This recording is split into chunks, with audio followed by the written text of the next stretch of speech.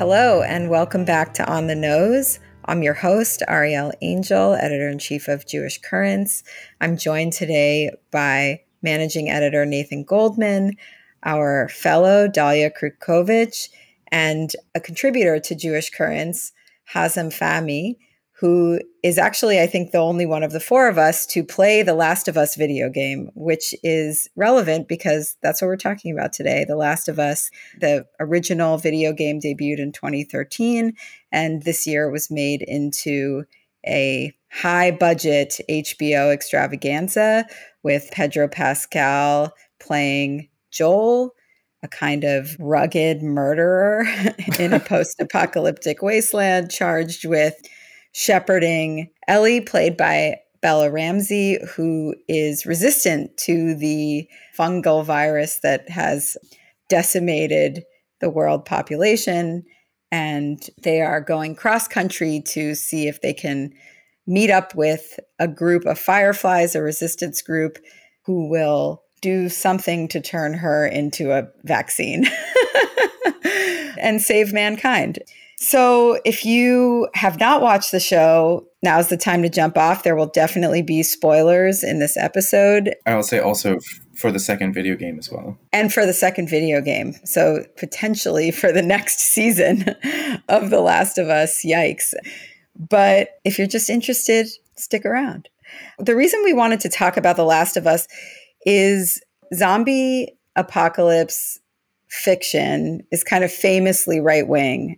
You know, the trope is that at a certain point, you're not usually worried about the zombies, you're worried about other people, because in a lawless world, people do not cooperate. They take what's theirs and they become murderous, raping psychopaths. And therefore, we need kind of like the strong arm of the state. We need arms, as David French put it, and which was repeated in a New York Times article by Michelle Goldberg called The Last of Us is a very conservative show, really. She attributes to David French, the conservative thinker, that zombie fiction may be the most conservative fiction of all. And she says, after all, it often features government collapse, the necessity of marksmanship, and the brutality of man in a state of nature. But even beyond that, this series, which was created by Neil Druckmann, who was born in Tel Aviv, moved to a West Bank settlement with his family as a child, and then moved to the U.S. at age 11, has a number of resonances to the situation in Israel-Palestine, which Druckmann has talked about repeatedly in interviews. So we're going to dig into that a little bit today. I thought we might start with just the idea of the zombie genre as a conservative genre, and a little bit maybe start to suss out some of the politics of The Last of Us in general. It's really upsetting that the tropes of the zombie genre and post-apocalyptic fiction in general tend to go so right-wing so fast when it really wasn't always the case. I mean, especially with George Romero films, Dawn of the Dead, Night of the Living Dead, they're certainly not beyond critique, but it was a very different vision of what that kind of fiction can say about our relationship to consumerism, our relationship to the police, race. But certainly by the time you get to the 2000s, zombie fiction is just a hellscape of right-wing tropes.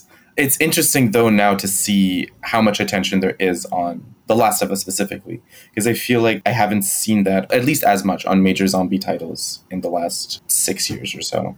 I mean, I guess The Walking Dead kind of appealed to people who like that genre, and The Last of Us, I think, just by virtue of being on HBO and being billed as kind of like premier television, commands this audience that may not normally watch zombie fiction. And The Walking Dead was certainly positioned much more as a geek nerd property. And it seems to me that it's always been marketed more towards people who like the comics and people who are into zombies and sci-fi and adjacent genres. Whereas Last of Us, honestly, a lot like the game, is very much from the beginning billed as the prime prestige HBO show. I'll also say that it models itself very much in line with shows like Breaking Bad or The Sopranos that are supposed to distill these essential truths about humanity and the way the world works and teach us about human relationships and this very didactic kind of like the essential mode of how parents love children. And I think that's kind of the kernel around which this particular show is built. It is an extremely Hobbesian like way of understanding the world, right? Everyone is trying to kill your child, and you are the only person who could theoretically take their life if you wanted to. Ultimately, what really stuck out to me as far as this extremely conservative like rendering of how the world is going to end is, frankly, it's not that difficult to imagine the world ending this way, not just because it's a zombie pandemic, but just as far as like government overreach, people being rounded up and shipped off to the QZ or this kind of like fascist successor state to an unfederalized mode of imagining America. We're not actually moving beyond the society that we're operating in today. It's just kind of some attenuated mode of the state of nature or just the primal fantasy of the family being the kernel of any actual society. Yeah, I mean, part of what was striking to me is the way that it really, it seems so structured narratively around this kind of conflict between a kind of belief in the possibility of like the redeemability of humanity as a whole, as a kind of universal on the one hand, and then the kind of care for your immediate kin on the other hand. I was talking to some friends about it and sort of laughing when I got to this point, and I think it's in the 4th episode, because I was sort of noting how like forthright it was about that conflict, and it was sort of on the nose. And then there's a conversation that I think gets quoted from a lot in this episode from this exchange between Joel and Ellie. He has this moment where he says, like, there's no hope for humanity. The only thing that's important is family. I think it's a question to what degree the show complicates that or not. It doesn't present a super impeccably traditionalist vision of the nuclear family in the sense of like, ultimately the parent-child relationship at the core of it is Joel and Ellie, who are not related. The way in which they come together as like a pretty secure father-daughter dyad is like through this thing where his daughter was killed in the beginning of the outbreak, and it's clear that she ends up being a direct surrogate figure for her. It's interesting, even in this conversation between Joel and Ellie, that he references Tess, who was his sort of partner who dies early in the show, also as family, someone who is not family in the most direct way. And this is sort of the focus of the Michelle Goldberg piece, is the relationship between two men, which has I agree with her reading, a very like conservative frame that's sort of just tweaked in the sense that it's a homosexual relationship. Conservative in the sense that the one member of the couple, played by Nick Offerman, is this conspiratorial libertarian who's, as Michelle Goldberg talks about in the piece, it's sort of his vision of the world is validated by the world breaking down. And there's this like funny moment where his lover and partner says to him, like, you think all the government are Nazis? And Nick Offerman's character says they are all Nazis because in the present moment, the government is fascist.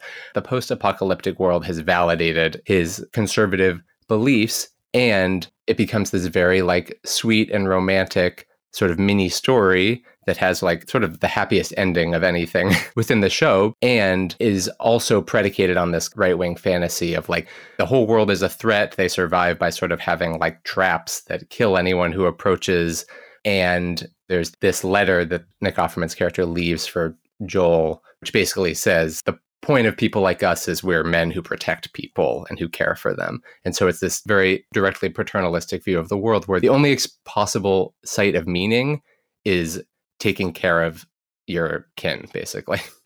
Well, but I just want to like complicate some of this in fairness to the show, because as you pointed out, a lot of this kin post-apocalypse is chosen kin, because the biological kin for the most part is probably dead.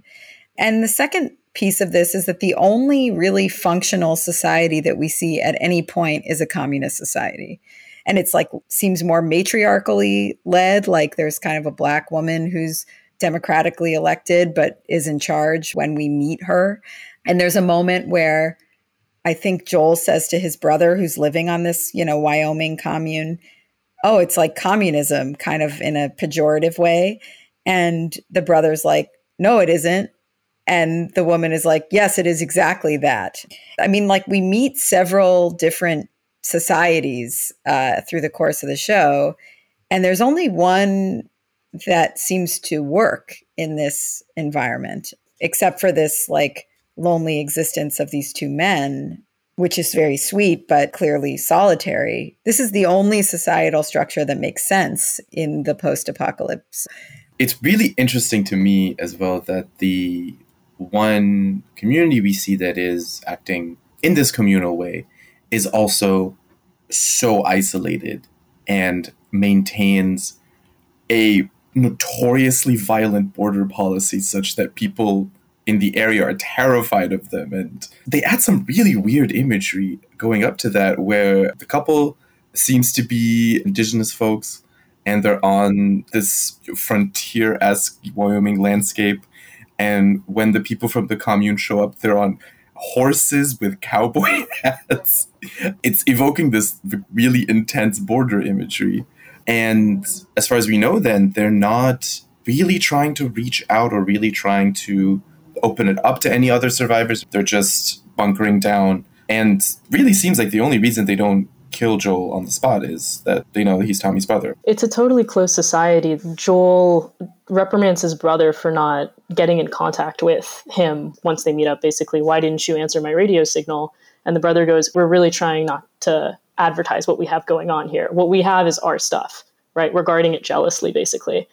And nobody is allowed in. In fact, when Ellie is taken in by another kind of similarly separate settler-ish colony, it's done for completely malicious reasons, we come to find out, right? The guy who runs it has a vision of she is basically supposed to be his successor in his weird religious cult, and he is also intimated to be a pedophile, right? The only reason someone would take you in and keep you close is to use you in this very malicious way.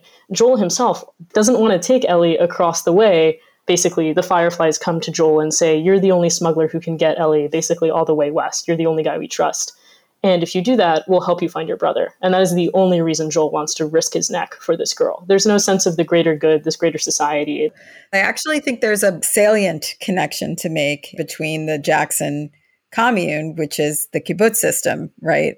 The idea of a closed socialist unit that also very violently delineates between in and out, right? I mean, we know that kibbutz system was very much a kind of closed system, and that Mizrahim and certainly Palestinians were not allowed into this closed system where everybody was being cared for and everybody was sharing resources equally, and in fact were expropriated from in order to do that. So yeah, I mean, this might be a bridge for us in sort of connecting a little bit the politics of the show and Druckmann's own background and experience growing up, at least for some time, in Israel and specifically in a settlement. What's really fascinating to me about this, given that he has said all these things and that the Zionist imagery and illusions are cranked up to 100 in the second game, but what's really interesting is that in the first game, there's almost nothing, at least nothing that is very explicit or very unambiguous. There's certainly a lot of general issues with zombie media leaning towards the right wing, having this kind of anti-leftist nihilism, this like, it's a fucking terrible world and you just gotta watch it, like that attitude. But there's almost nothing at all about Zionism or Palestine. And then in 2020, in the lead up to the release of the second game, in all these interviews, Druckmann just constantly is talking about his upbringing, is talking about how witnessing the second Intifada, cannot stress this enough, as a settler, how that influenced him and his ideas about cycles of violence. And then the actual game comes out, and that kind of logic is very much baked into it. And there's much more explicit imagery about religious fanaticism and this fight that's been going on between these two factions for God knows how long. And they keep having revenge on each other. But then also the second game starts off with the daughter of the doctor that Joel killed. It's now like however many years later, she's an adult. She tracks Joel down and kills him in front of Ellie as revenge for her father. Very Kill Bill. Very Kill Bill, exactly. And then Ellie sets out on a whole cross-country journey to find this girl and kill her. And across the way, there are all kinds of cycles of violence, factions clashing and whatnot. And it's a really, really interesting shift in the ethos of the game and the way that you experience the game as a player, because the world is constantly telling you that this is an extremely difficult environment and every resource is precious and every fight could be your last. But you're setting out on this insane revenge fantasy that honestly I would find really hard to believe someone doing in a post-apocalyptic environment, which maybe is me being too generous to the human spirit. But there's a really massive dissonance once they introduce that theme, which also carries into some of the changes they made in the show.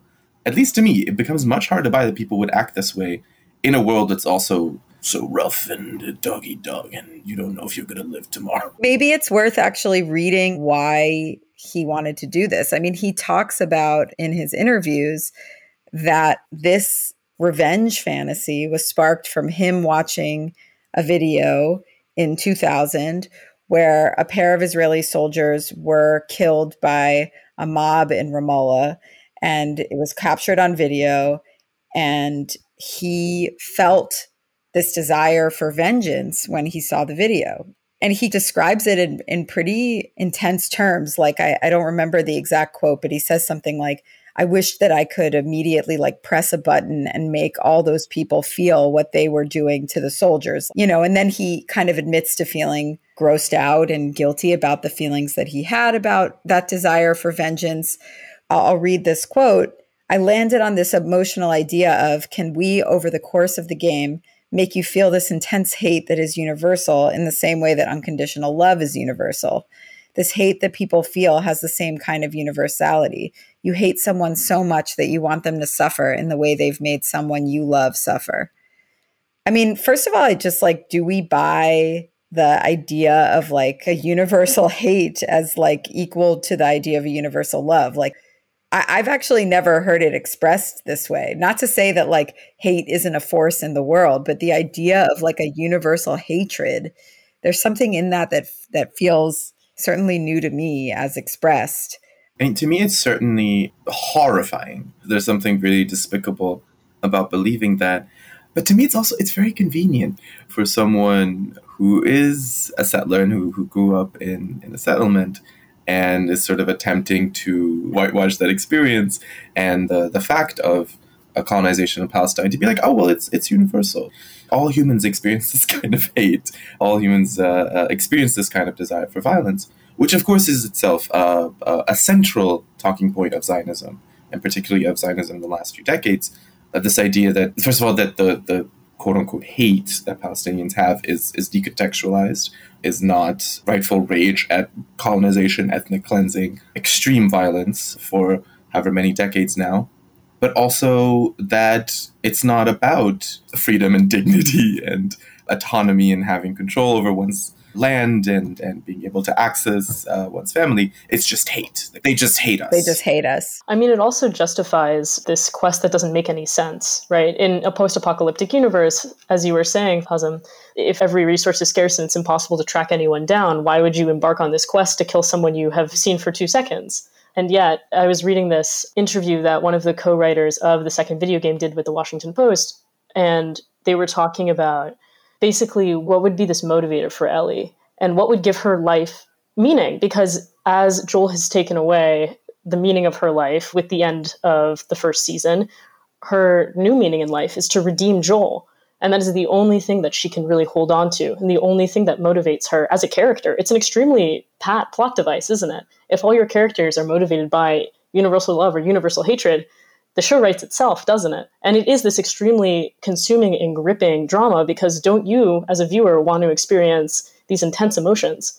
But ultimately, we live in this abstracted reality with things like podcasts, so everything is mediated. So maybe our experience of the world is actually totally diluted. But like I said before, this show is trying to get to the core, the essence of human emotional life, and it must be universal love and universal hatred. Well, I do want to point out the ways in which some of this vengeance idea shows up in the first season. So Melanie Lynskey, she's the head of a newly liberated quarantine zone, which they've liberated from the fascist state, which is Fedra. And, they have this opportunity to sort of build a new life in this place, which conveniently doesn't have any infected. They've all been pushed underground. And it's actually her quest for vengeance on the person who killed her brother, who was this charismatic leader, that essentially gets her and her entire inner circle killed, but also releases all of the infected from where they were hiding underground and has them running towards the city, which has no walls around it. So it's like this desire for vengeance, even in this season, we already see it, is sort of like this incredible force that sort of unleashes more evil into the world. But I think you're right, Hazem. It's like the question of, is this mere vengeance or is this part of a campaign of justice, is really obscured in a case like this, right? And it's also really interesting, that character wasn't in the game. Oh, really? Yeah, there is a level where you pass through a new liberated QZ and you meet Henry and his brother, and some of the major beats play out similarly, but you don't get Melanie Lynskey's Kathleen. You don't see this sort of immediate shift from a supposedly liberatory group to doing the exact same thing Fedra was doing and murdering people left and right and being judge, jury, executioner, but then also devoting all these resources to get one guy when you fully know how rare bullets are, the risk of running into infected, and just how costly any single kind of action could be in this world. Not to mention the fact that this liberatory force that has just liberated from a fascist dictatorship can only be just as brutal as what preceded it, and that what it comes down to is only the individual personality of the leadership. The character of the people or the rank and file is kind of not relevant in this case at all. Yeah, in the show, you sort of have the political in like a super abstract sense or at a high level, and then you have the kind of familial and interpersonal, and there's no kind of like middle term. And there's something kind of satisfying about it because it creates this sort of sense of archetypalness and melodrama or something. Like in that part with the liberated QZ, I don't think we get much of a sense of the like political collective of the liberators outside of the idea that there's her and there's her brother. And there's also sort of her like henchman who's like kind of seems in love with her. But everyone else is sort of a kind of disposable mass, treated in a kind of way that, and I haven't played the games, but in a way that most about the show evoked like the feeling of playing those kinds of games to me, that there is a kind of feeling of like disposability of a lot of these people. I mean, there's moments when like we see Ellie kill someone and she's very torn up about it. And there is, that person does get kind of like humanized in a way in this moment. But this somehow seems related to me to the stuff that Druckmann has talked about with his relationship to Israel and Palestine. There's just a lot of slippage between thinking about a family relation and thinking about a kind of an idea of like a political relation. It's interesting to think about going from him watching the video of these soldiers being killed, having this kind of extreme reaction that he then kind of goes back and puts into this interpersonal relation, like treating the political familially or something, or interpersonally. There's this kind of collapse. Totally. There's a quote in a Vice article about his dad talking about the Gilad Shalit prisoner exchange in 2011, where Israel basically gave up what many commentators in the Israeli media thought was way too much, basically too many political prisoners for one imprisoned soldier. And Druckmann's father goes, well, I think basically this is a terrible idea politically, but I would give up anything to save you, Neil. And this is the moment where, for Druckmann, it all kind of clicks into place, where you would do anything for your kin. Yeah, and of course, where that provides the seed for The Last of Us is in Joel's decision at the end. Instead of allowing the doctors to kill Ellie humanely on some level, but still kill her in order to create a vaccine, he decides to massacre that entire operation. I'll say that it was really interesting experiencing it, quote unquote, passively as a viewer, having first experienced it actively as a player. I loved that ending when I first played it, in how horrible it made me feel.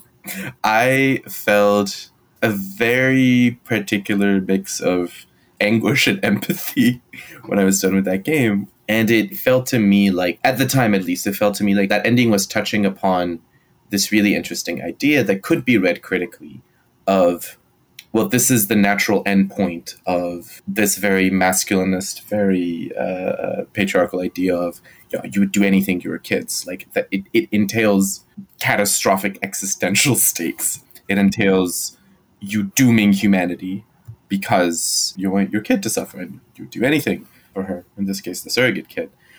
But in the show, what's interesting is that even though in some ways it's more horrifying in the show, like for example, in that massacre sequence, there are a couple shots where he kills unarmed people, and you don't really do that in the game. Everyone's shooting at you. But in some ways, it felt more alienating playing it because I really didn't want to do it. But it's a linear game, and like you can't opt out. Like if you want to finish it, you have to sort of follow through. And in some ways, that was a more interesting experience than watching it. Because it makes you confront what you have to do in this situation. You do it yourself, yeah. I was struck, and this could also be like personal for a lot of different reasons, but it did not feel as wrenching to me as I expected. And in a way that also seems sort of to the show's detriment or something. But it felt to me like there were points at which the show was trying to, stage this conflict between like redeem humanity, do the right thing, quote unquote, for like the universal versus like protect your people. But it felt like even though it set that up and it painted some picture of like why the save humanity option like is good, leaving aside the like one good communist society, which I think is fraught in all the ways we already talked about, it felt like the show was so relentless in its giving you like, this is the world, this is who people are and stuff, that it made it like feel like a no-brainer or something. It put me in a position to feel aligned in the like aesthetic experience with Joel's position to such a degree that it was like, well, this is what you would have to do. You mean we're all living in a dangerous neighborhood, quote unquote? This is just how the world works. This is the logic of the show. And a sense of this world is not worth giving your kid up for. Yeah. Maybe if it hadn't been so broken and brutal and so fucking terrible and dog eat dog. There's no discussion that this medical procedure might not work. I was thinking, who's this doctor? Where are we? What's this hospital? No discussion of that. No entertaining of the possibility of any actual doubt as far as like what the outcome will be. How are they going to convince people to take this vaccine? Yeah, like there's no actual follow through on what this plan could be. I did feel like the most show goes back and critiques like the inevitability of its own outcome or something, felt to me in the exchange between him and Marlene afterward. And Marlene is like this kind of Firefly higher up person who's framed as responsible for a lot of this. And she sort of says to him, like, you're not doing this for her, you're doing this for yourself. And that did feel like borne out or supported by other stuff. To me, at least in my experience, I left not feeling as guilty about my identification with Joel as like I felt I should and with the outcome of his actions. But it did feel like it was in some way critiquing that familial impulse as not exceeding the self, as still like wrapped up in the self. Yeah, I mean, I'm stating the obvious here, but like neither of them give her a choice. And it seems like if she had a choice, she would probably do it. That seems to be the implication when she makes him kind of like swear that he was telling the truth. There's sort of a implication that she kind of knows what the trade-off might have been and that she would have preferred to go through with it. Maybe I'm reading too much into that. No, I think so too. Yeah. I mean, we're talking about, of course, the dog-eat-dog, almost like proto-Zionist politics of the show as discussed by Druckmann.